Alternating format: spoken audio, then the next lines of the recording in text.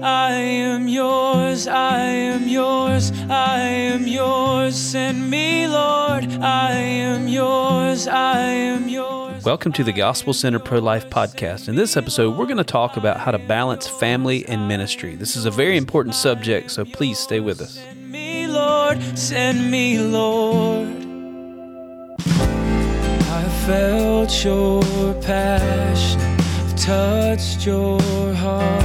Use me, Lord, use me, Lord. Welcome to the Gospel Centered Pro-Life Podcast. Appreciate you guys tuning in, and we will jump right into our subject. It's an important subject, and hopefully, because this will be coming out, we're actually recording in the old year, but This will be coming out in the new year, 2021. This is our first recording for the new year. I believe it will be, Okay. yes. So, good to see you guys this year. Yeah.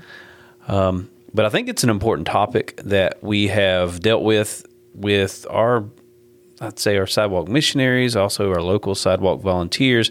It's a constant thing that comes up, dealt with personally in my life. Of You've course dealt with I this have. personally Yep. in your life. Yep.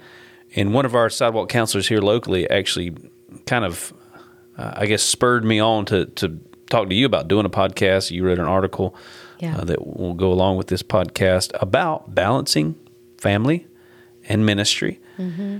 And so I thought some of the principles that I have employed as a minister and even a pastor. In my past, I'd been a pastor for about 9 years.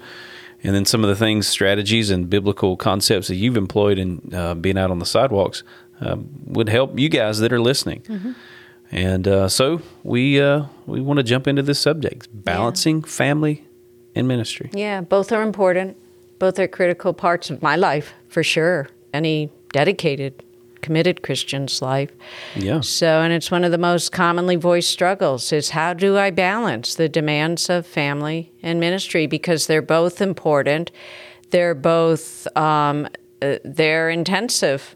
You need to devote a lot of time or you can lose one or the other. So how do we balance and prioritize? And it creates a tension. Yeah, I think it's one of the most common tensions voiced by our counselors, and that we get questions about how do you do it. So, I think as in all things. Well, I will say that as we were even going through this article and just kind of honing in, what are the points that we wanted to touch on, we came to realize that there's some tension here even in our own lives. Yeah. I mean, the tension between, you guys will see in some of the points that we share, keeping God first, but also your first ministry being to your family. Those are our first 2 points. So there's a tension there because as we go along, you guys will see, sometimes you can use family tension and struggles in your family to justify not obeying the Lord. Right. So how do you balance that? How do you get through that struggle? So we're going to talk about how you do that. Hopefully we're going to give you guys some principles to employ yourselves. Yeah. And probably leave you still with some biblical tension. Yeah. We're not going to be figuring it all out for you and checking all the boxes for you. You've got to seek the Lord yourself. You've got to find out what the Lord has for you and for your family. So let's jump into it. Yeah. And I think that helps knowing that the struggle and the tension is universal and is real. Yeah. And it's not going to be resolved by this podcast. It's not going to be resolved by anything because there are competing interests. And so I think that these can guide, but they're not going to completely solve or eliminate that tension. So the first one, our first priority is to God. Yeah. And of course, I mean, if you're a Christian, you realize this as a biblical concept, right? Mm-hmm. Yeah. We're called to love God above everything else. Yeah. What's the great command? Love the Lord your God with all your heart, mind, soul, and strength. Yeah. So away, we're supposed to love God first. And right away, the tension is created. Okay, your focus, your priority, everything is on God first, and yet you've got a baby at home. Yeah. You've got a wife at home or a husband at home. Been there. You've got dogs that need feeding, and so there is only so many hours in the day, so much energy and emotional strength that any single person has. How do you make sure that God is your priority without neglecting other things. So we have a good verse, right?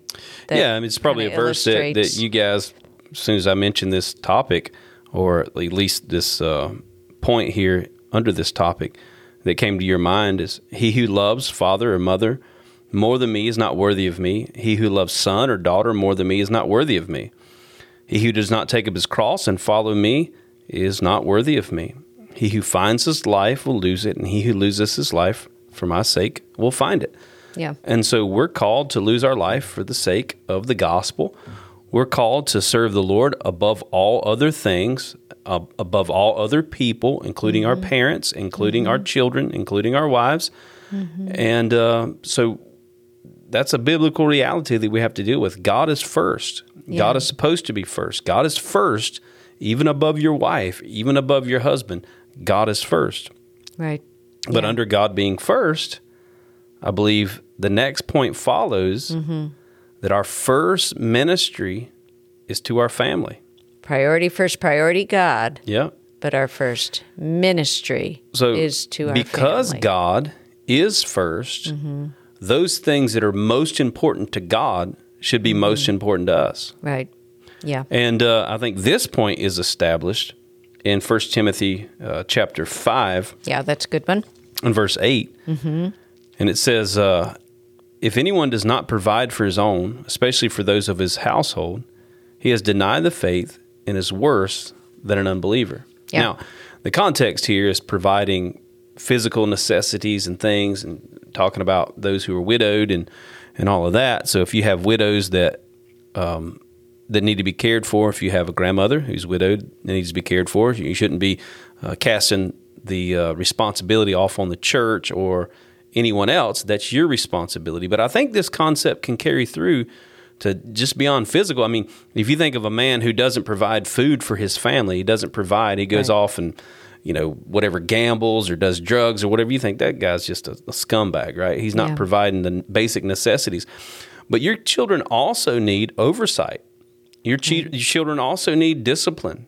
Your children need, beyond food, they need their father to be near to them, to give them guidance. They need time, they need love. Quality time, quantity time. Yeah. Kids need all of that. And so I think this concept here carries through with all of those different things that we're supposed to provide for our children, but also that we're supposed to provide for our wives. So we're supposed to provide protection for our wives. We're supposed to be there for our families. Yeah. And so I say, because God is first, that what God tells us to put first, we need to put first.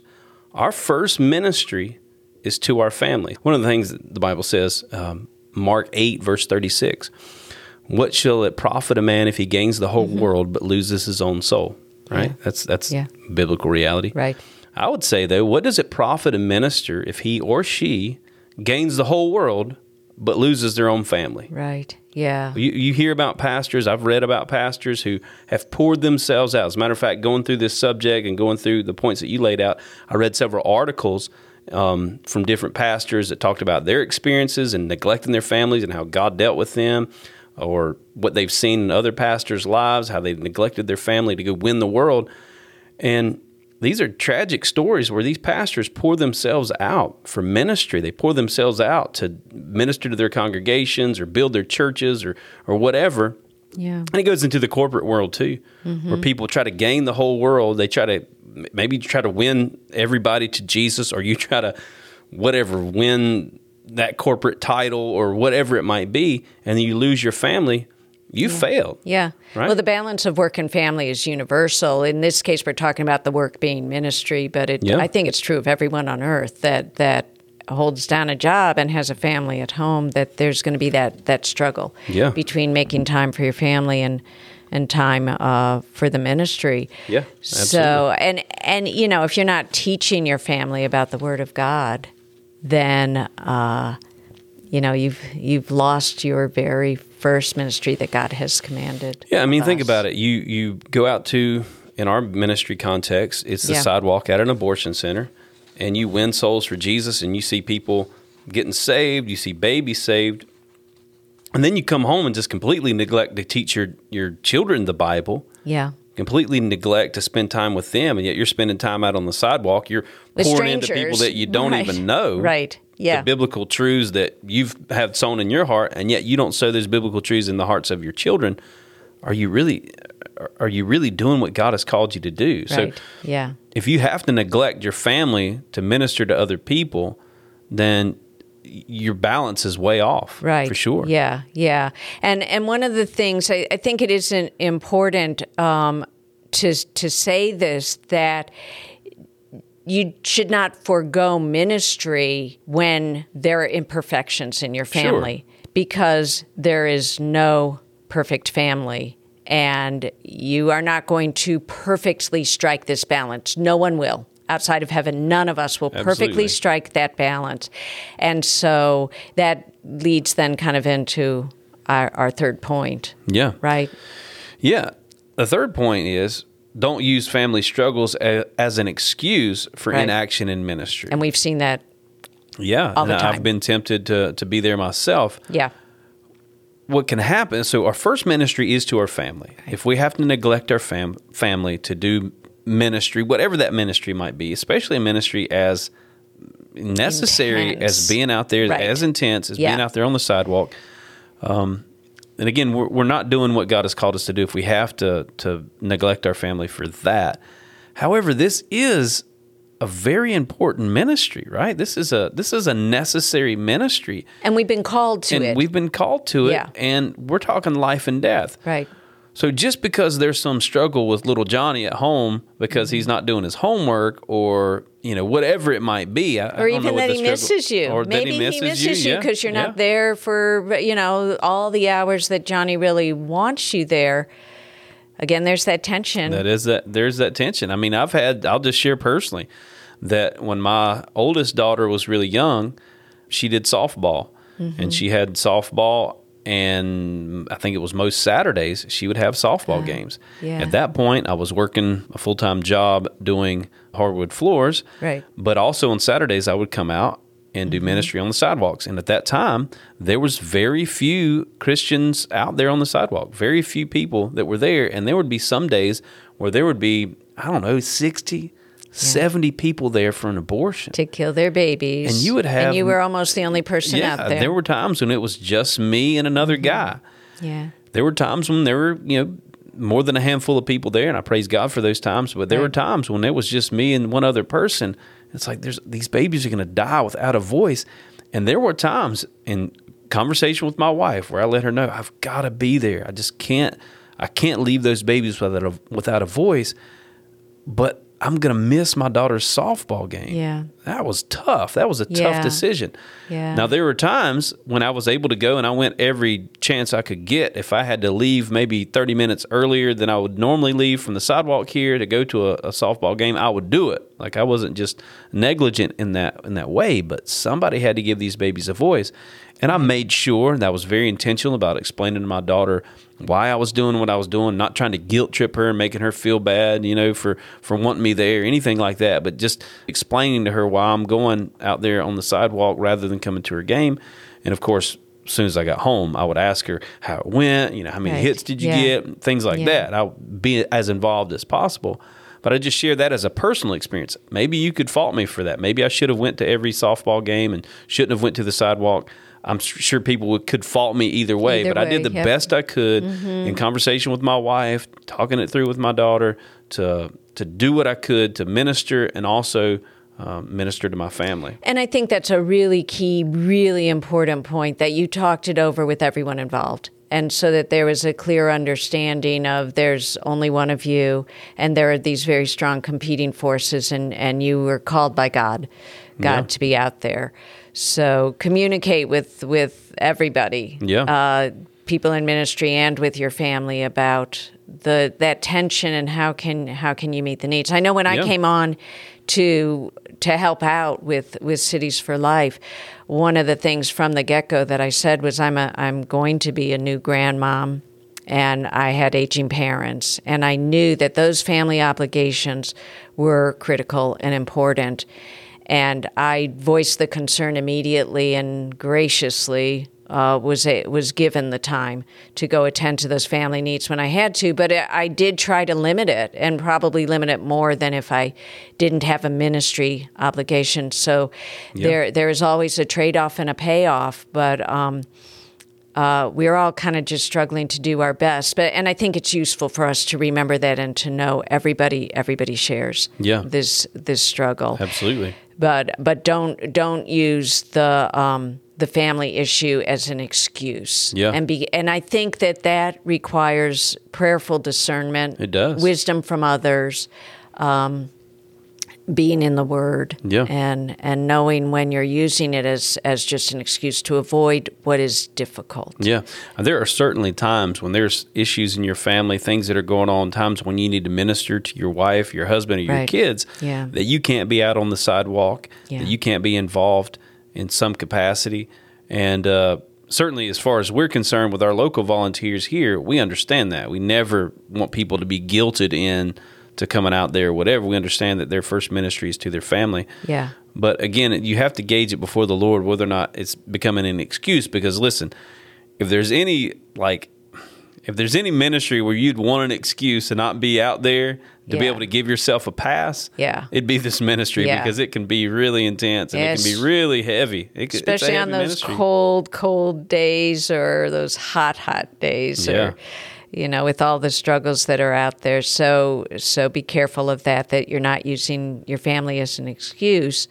But kind of another counterpoint to that is that because you see maybe division in a family or struggles in a family, it might not be due to there's a problem with an imbalance with you in ministry. Yeah.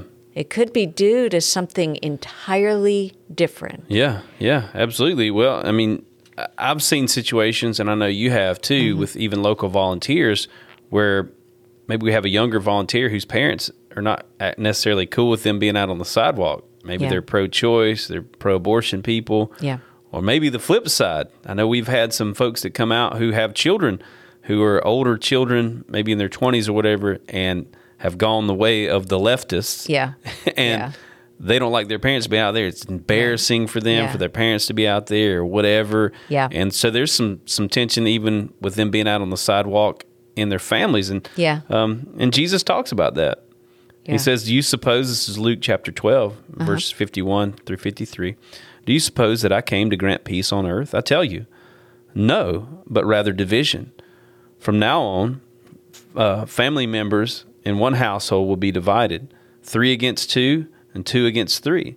There will be divided father against son, son against father, mother against daughter, daughter against mother, mother-in-law against daughter-in-law, daughter-in-law against mother-in-law. So there's going to be some division. Following Jesus is not always easy. As a matter of fact, he said in that previous verse that we read that it's like taking up a cross and following him. Yeah. Right? It's crucifixion. Sometimes it's painful. Yeah. It's painful in your family. It's painful with the tension that it can cause, and with the necessary struggles that you have to go through to obey the Lord. Yeah, and but how do you? And what's your guide there? Well, if God has called you, you certainly should never be disobeying God because a family member is unhappy with what you're doing, and so are you following God? Are you listening to God? Are you faithfully doing what He has called you to do? And if there is struggle and division in your family over that, then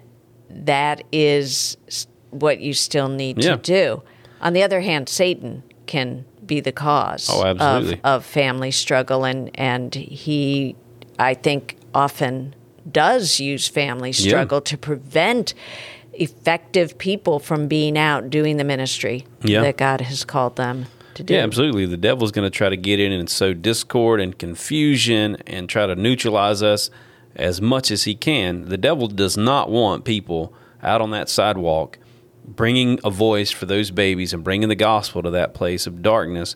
And so he's going to try to use all kinds of things, and it can be division within your family. Yeah. It can be family struggles, even husband and wife struggles. Yeah. I mean, being out in ministry like this it's a conversation you need to have with your husband. I mean, hopefully, I don't know of any volunteers currently that we have whose many of them are ladies whose husbands are in disagreement with what they're doing. I don't think there's any, and I don't know how any could. Yeah. I mean, certainly. They may not be out there themselves, but to actively disagree with their spouse, that would be a very hard path. That would be a tough thing to deal with. And so if that's the situation with a person, I mean, that needs some serious prayer. You still have to obey the Lord. Let's say, if you got a husband who's not walking with God, who doesn't understand why in the world you would be out on the sidewalk at an abortion center. I mean, that's quite the struggle to have. Yeah. However, does that necessarily mean that you shouldn't be out there? I don't think so. No, not if God has called you to be out there. You're in obedience to God. I think that takes precedence over family. Yeah. Hard as that is. Yeah. And I guess being able to figure out, is this what God is calling me to do? And if he is, am I doing what I should be doing? Because the Bible is very clear that we are wives to submit to husbands. Yeah. Well, what if your husband is saying, don't do this? Yeah. Don't obey the Lord. Don't do this, submit to me. Yeah. And then that becomes, again, this tension of, it feels like a conflict in what God is trying to say to you. Do I obey God? Do I submit to my husband when they are at odds? Yeah. And what do I do then? And I think that kind of leads to our next point that, and I know I have felt to the breaking point at times out here. I think you have. I think all of us have at some points, because it's such a difficult ministry. But God will never ask of you more than you can give. Yeah. Yeah, no, and this kind of ties into something I always want to try to touch on as I'm dealing with new volunteers, bringing new volunteers out, is that if we're driven by guilt, oftentimes we will take ourselves beyond what God wants us to do. Mm-hmm.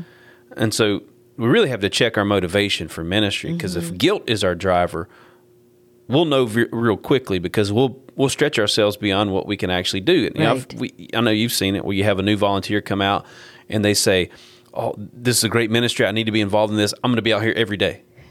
Right. And we always tell them, hey, put the brakes on for a second. Yeah. We don't want you out here every day. Right. We actually one day is good. One day a week is good. That's enough, because the spiritual warfare, the play on your mind and your heart, your emotions, it's a very emotional ministry. To watch moms go in there and kill their children and know that's a reality that's happening right in front of your face. Yeah. Anyway, the point is, when somebody takes that, I appreciate the zeal, but when somebody takes that kind of mentality that I'm going to be out here every day, to me, it's an indication they're probably driven by guilt rather than a love for the Lord. Yeah, and they will quickly burn out, and they will go from being filled with zeal to being broken pretty quickly. Yeah. I think that often happens, and they're the ones that melt away. So there's a wonderful verse in Isaiah 42:3 that I know is a verse that you have quoted often. Yeah. And you want me to read that one? Yeah. A bruised reed he will not break, and a faintly burning wick he will not quench. He will faithfully bring forth justice. So a bruised reed he will not break. We can be stretched. God will stretch us out on. Yeah, and I think that's an important point. We're not saying that, there's this. It's a biblical mentality that the Lord never puts on you. The Bible says God will not allow you to be tempted beyond what you can bear. Right. That's a biblical reality. And some people will say God will never put on you more than you can handle. God will put on you more than you can handle in your own strength, but he won't put on you more than you can handle in the strength that he supplies, right? Yeah. One of the things I say that God is not an Egyptian taskmaster telling us to make bricks without straw, right? The story of Moses' time, the Egyptian taskmasters told the children of Israel to make bricks without straw. It's impossible. Like, you can't do that. Yeah. And so God's not asking you to do that. God's not asking you to come out on the sidewalk every day of the week because of some wonderful thing that you have in yourself. I mean, first of all, we have to put ourselves in our place. We're not that wonderful, right? We need Sadly, the grace of God. this is the case. Yeah. Sadly, it's outside the case. of the Lord, we're not wonderful at all. Yeah. Now, God's grace is on you if you're a Christian, and God's word is in you, right? And you want to bring his word to that place of death and destruction. But the point here is that we oftentimes can put things on ourselves, or other people can put things on us that make us feel like we should go beyond what God's really called us to. So if you're out there on the sidewalk, let's say like many of our volunteers, you're a homeschool mom and you're trying to teach your kids and you want to teach them effectively and you want to teach them all the things that they need to know. And yet you're going to be out on the sidewalk because you're driven by guilt 5 days a week. How are you going to do that? You're putting more on yourself than God's actually put on you. Your first ministry is to your family. Do that. And then, like one of our volunteers, she brings her kids out on the sidewalk with her. Right, yeah. And they serve together. Yeah. She does that really faithfully once a week. It's something she can do. I think what she's doing is actually a good example of being stretched by God, because it is not easy being out there with 3 young children on a street where traffic is. So she's stretched, but she keeps it to a reasonable amount of time so that she is not broken. It does not become too much. She can still minister to her family. But I think we kind of blend it into check your motivation. Yeah, absolutely. Because if guilt is what's motivating you, then you will be broken. Eventually, you will be broken. You will not want to be out there anymore because it does not sustain. Yeah. So what is our motivation? Well, our motivation, first and foremost, should be a love for God. Yeah. That's got to be our driving motivation. And we hit that point home with our sidewalk missionaries. We hit that point home with our sidewalk volunteers. We hit that point home with ourselves, right? Yep. We've got to be driven by a love for God. And that's why I think we did a podcast some months ago, maybe even the beginning of doing podcasts, where we talked about this dynamic that we can't be driven by hatred for abortion. We can't be driven by hatred for Planned Parenthood. We can't be driven. Our motivation cannot be the horror of abortion. It has to be the glory of Jesus. Right. It has to be our love for Him. Out of that flows our love for our neighbor. So we can't even be driven by our love for our neighbor, for these babies and for these moms. We have to be driven first and foremost by love for God, and it keeps things in their proper order. Yeah. And when you're saying you can't be driven by guilt in ministry, I think that is true also. You can't be driven for spending time with your family by guilt either. And again, that sets up tension, because I think guilt does come as we feel like, oh, I should be spending more time with my kids or husband or wife or whatever. So, but the same principle applies. Guilt is not what should be your motivator in your time with God or in your time with family or in your time with ministry. It should be an outflowing of love. Now, I will say, because I'm not one to say, I know modern Christians kind of say this sort of thing, that guilt is a bad thing. I think guilt is such a good thing. And that guilt should never be employed or whatever. I'm not one to agree with that. Yeah. I will say, and you can disagree with me if you want to, but I think you'll agree that guilt can be a good initial motivator. It can get you out there. It can get you out on the sidewalk. It can get you beyond your comfort zone to start with. Yeah, but it won't and I think sustain you. Yeah, it's maybe a good initial motivator. Yeah. But it's a horrible sustainer. Yeah. Guilt cannot sustain you. If you're sustained by guilt in any ministry that you're involved in, but especially this ministry, then you're going to crash and burn. Yeah. You're either going to go completely off the rails and go berserk, or you're just going to be completely neutralized. Guilt cannot sustain you.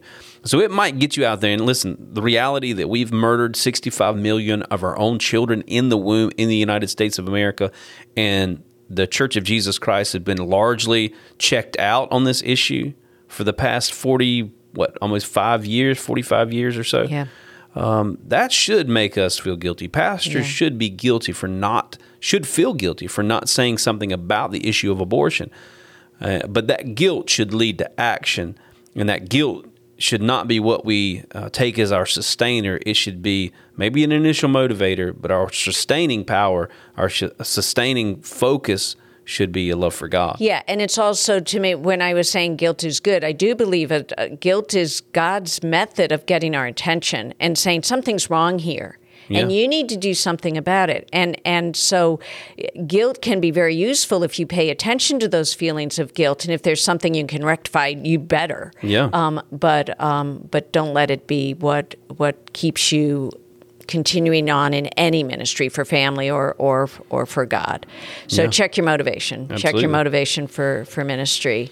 Yeah, this next point actually was a point that you had voiced, I guess, probably when I first asked you to come on with Cities for Life in kind of a full-time capacity. Yeah. You talked about some boundaries.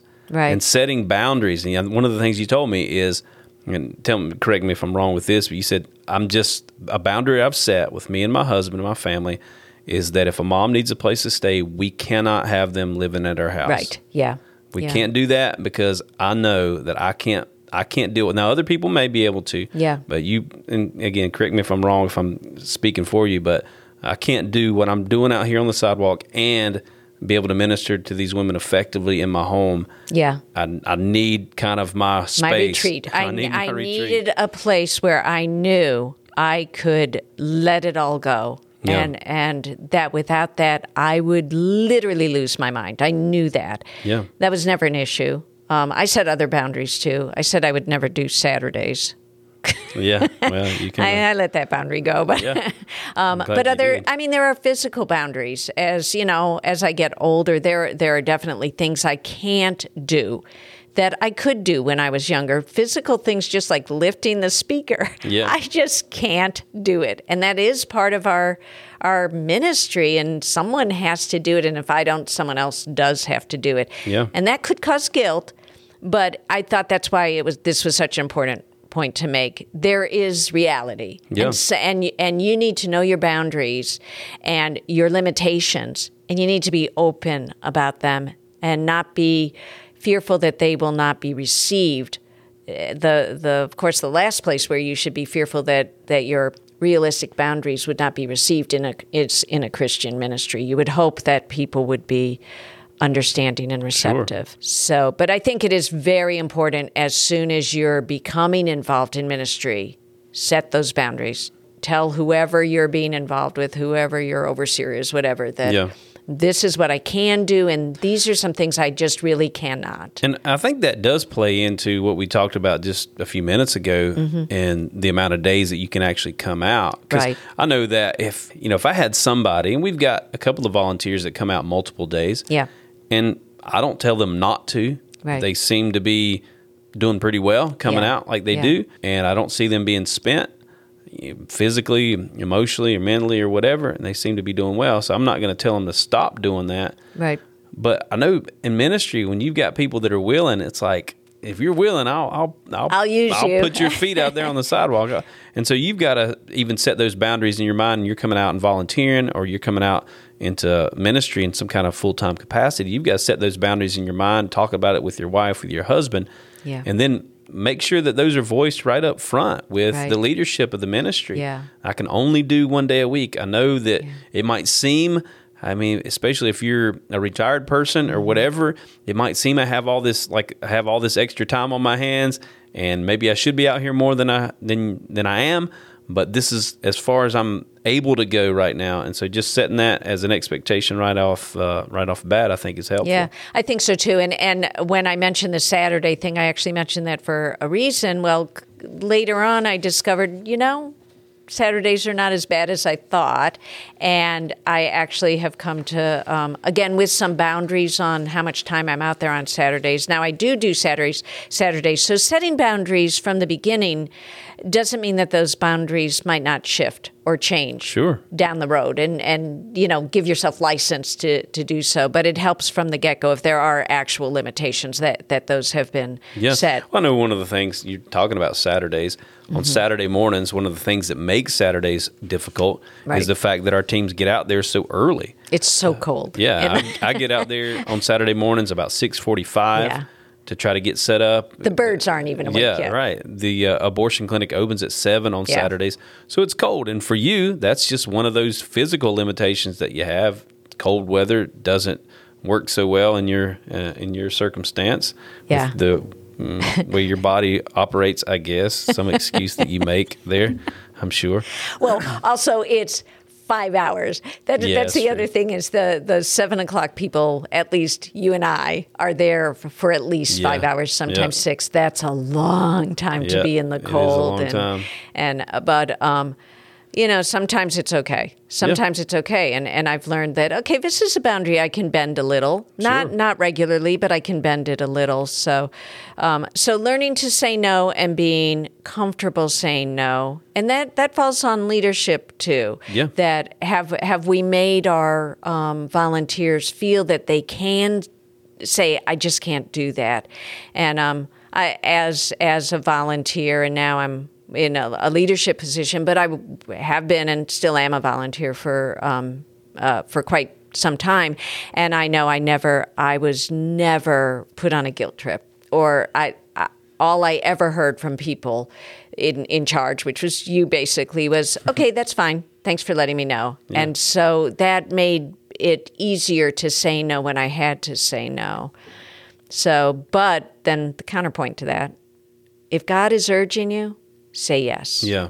Learn to say yes, too. And don't let fear, I think, is usually the main reason in our ministry when people don't say yes, is they're afraid of what that will entail. Sure. Yeah. So if God's telling you to, then learn to say yes. Yeah. So our next one.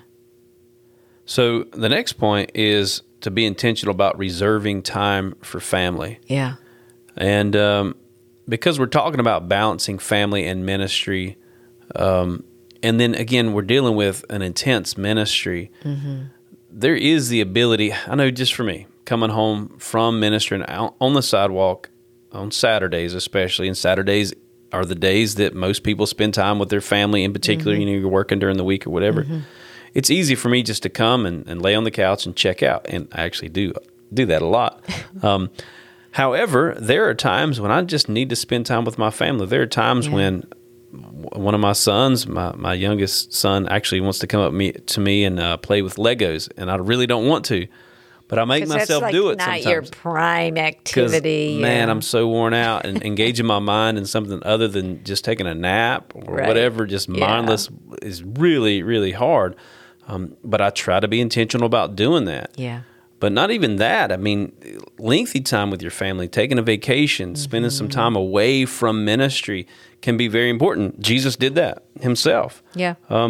In Mark chapter 1, I think in Luke chapter 5, it talks about the same thing. And this is, Mark chapter 1, this is right after like a boatload of people were coming to Jesus, wanting to be healed, demons cast out, and all this. So he has ministry opportunities, right? Yeah. He's got people knocking at the door to come and for him to do ministry to them, to minister to their needs. He always did. I mean, he always did. He always had a ministry need.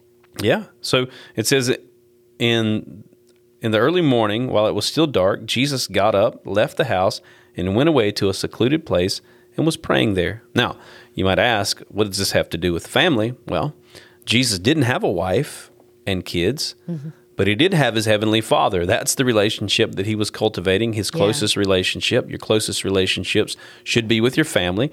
And so he goes alone, even in the midst of ministry needs. And so again, we're talking about balance. Even in the midst of ministry needs, Jesus slipped away and spent time with his heavenly Father. Yeah. And it seems like it was the regular pattern for Jesus. And I think a very important point here is the word intentional, and thinking, being intentional. Well, look at in that verse. In the early morning, while it was still dark, Jesus got up. You know Jesus had to be tired, I assume. I don't know if God got tired, but I would think, tired. I mean, he was human. He was God in human flesh. God in human form. So you know he's been tired. He's been ministering to the multitude. And yet, it was in the early morning while it was still dark when he gets up to pray to his heavenly Father. He intentionally sacrificed sleep time in order to spend time with his Father. So in this case, you could really look at this both ways, in order to spend time with his family and in order to spend time with his ministry, because they were really, in Jesus's case, kind of one and the same. But I know that for me to be able to do all I need to do to prepare spiritually and physically to be out on the sidewalk, I have to get up while it's still dark. I get up at 5. And I didn't used to, but I do now. I get up all the time, even now, even when I'm not going to be out here. And so I'm very intentional, not so that I have time for my family, but so that I have time for ministry, that later on, these things I'm doing in the morning, I won't have to be doing later in the day when I could be spending time with my family. Yeah. So I think it is important to schedule time, to really, time management is important. Yes, and if you are not intentional in your scheduling of time with family and with ministry, it will invariably be encroached upon. Yeah, absolutely. So I love checklists. Checklists are the way that I remain intentional I do in checklists the use too. of my time. Doesn't it help? It does help. Yeah. It helps you prioritize things. Yeah. It helps you to take care of those things that need to be taken care of and put off those things that don't. Yeah. Yeah. And so, checklists are helpful.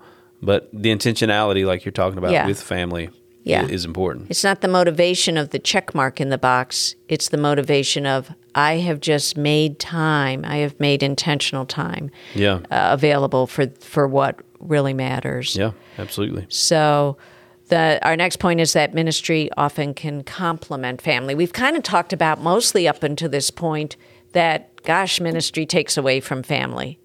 But that certainly is not always the case, and in some cases, there's whole families that do ministry together. Yeah, absolutely. I mean, I believe that this ministry, the ministry on the sidewalk at an abortion center, as crazy it might sound to some of you guys, is actually an opportunity for family discipleship.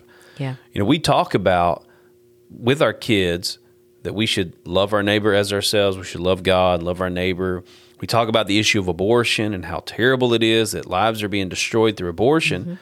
And then our kids know that abortions are taking place, and yet as Christians, if we're not doing anything about it, we're really giving a mixed message to our kids. So if we bring our kids out to an abortion center, I know I met a couple of weeks ago, and I'm not sure if you were out there, but it was on a Saturday, this wonderful family that came along. I think they had 5 kids or so, and they brought their kids out. They saw on social media what's happening out there, what our ministry is doing out there, even the prayer walks and all of that. And they wanted to bring their kids out. And their daughter has actually a burden to even volunteer out there now. Wow. So families like that bless me because they're using this ministry as an opportunity to disciple their kids. And my family, we do the same thing. We bring our kids out on a regular basis. Mm-hmm. Recently, we have not in the past couple of months with COVID and with our crazy pro-abortion friends that we've had out there lately. We've not brought our kids out.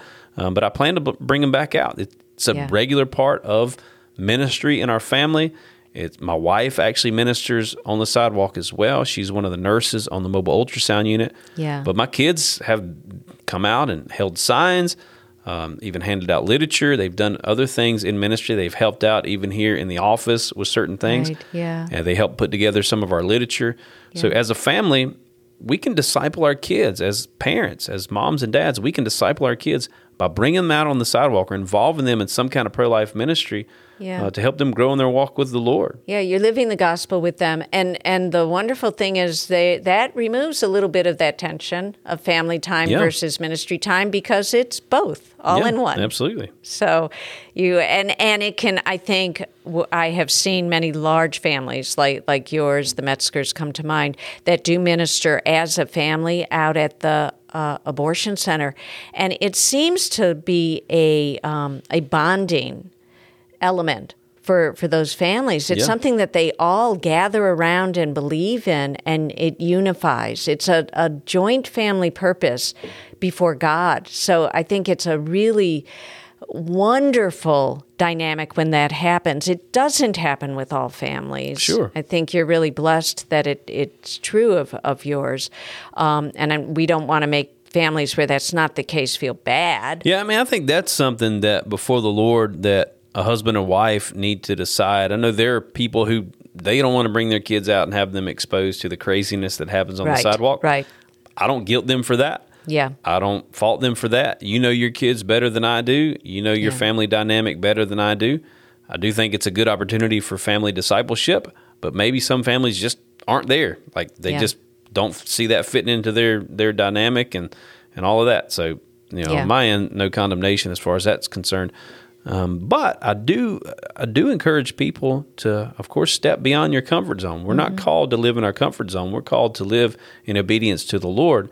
So if it's just a comfort zone thing, I would say that would be something I would check my heart about. Right. Because this is a good opportunity for family ministry and for discipleship. And I know many youngsters in a pro-life family that all come and minister together can't wait to be out here. Yeah. So they see the importance. They see things that they really are drawn to in ministry. And I think it's such a wonderful way to have a child grow up in the Lord. Yeah. For some families, like you said, not for all. Yeah.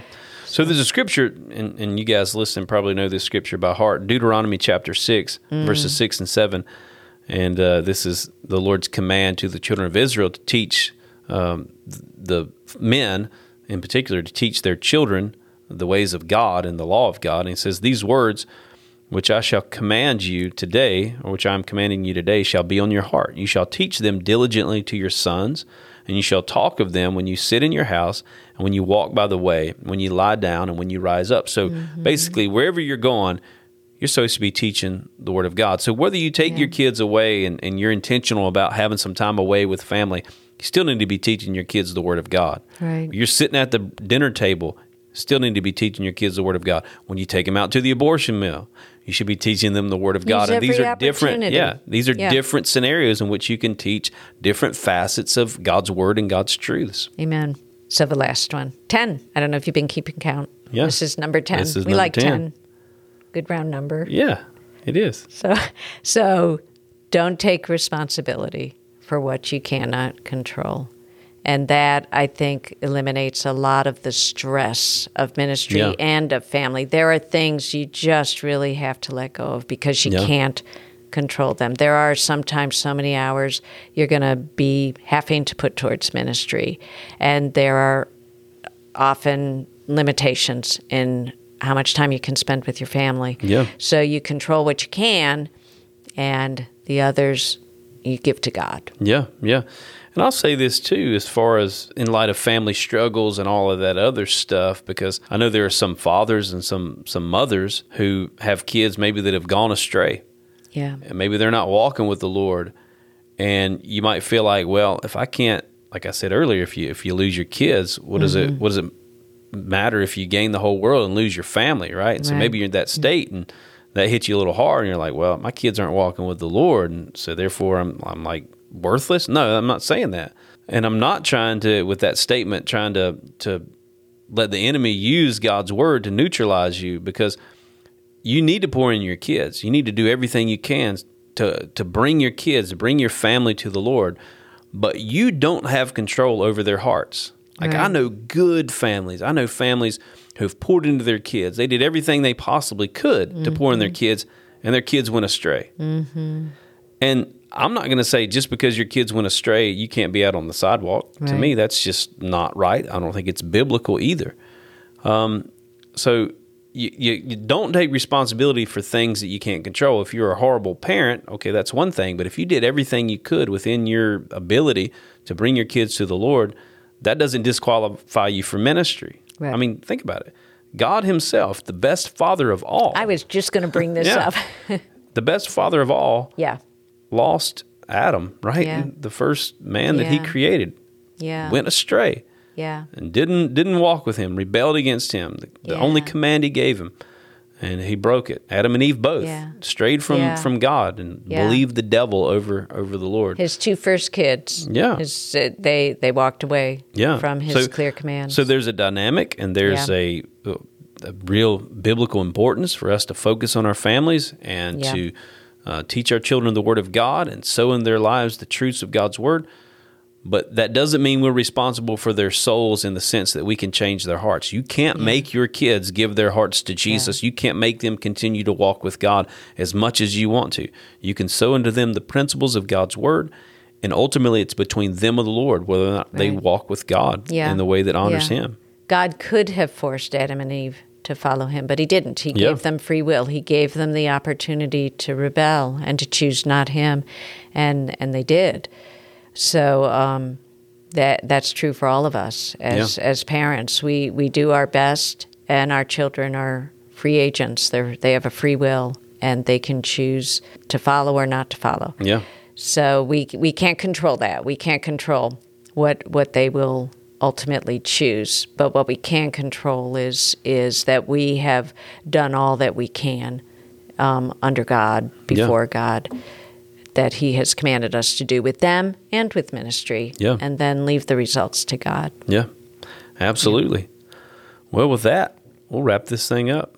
Sound good? Yeah. All right. Well, guys, we appreciate you tuning in, and we appreciate if you guys would share this podcast with your friends, let folks know what you heard, share some feedback with us. Maybe there's subjects that we haven't covered yet that you would like for us to cover, maybe subjects that we've already covered, but we didn't cover thoroughly enough, or things, just questions that you have about podcasts that we've done in the past. We'd love to hear from you. You can reach out to me, Daniel, at lovelife.org. You can reach her at Vicky at lovelife.org. We'd love to hear from you. But until next time, God bless. Give me an outlet for love. Give me an outlet for gratitude. I know it will cost me my life, but nothing's too precious since I met you.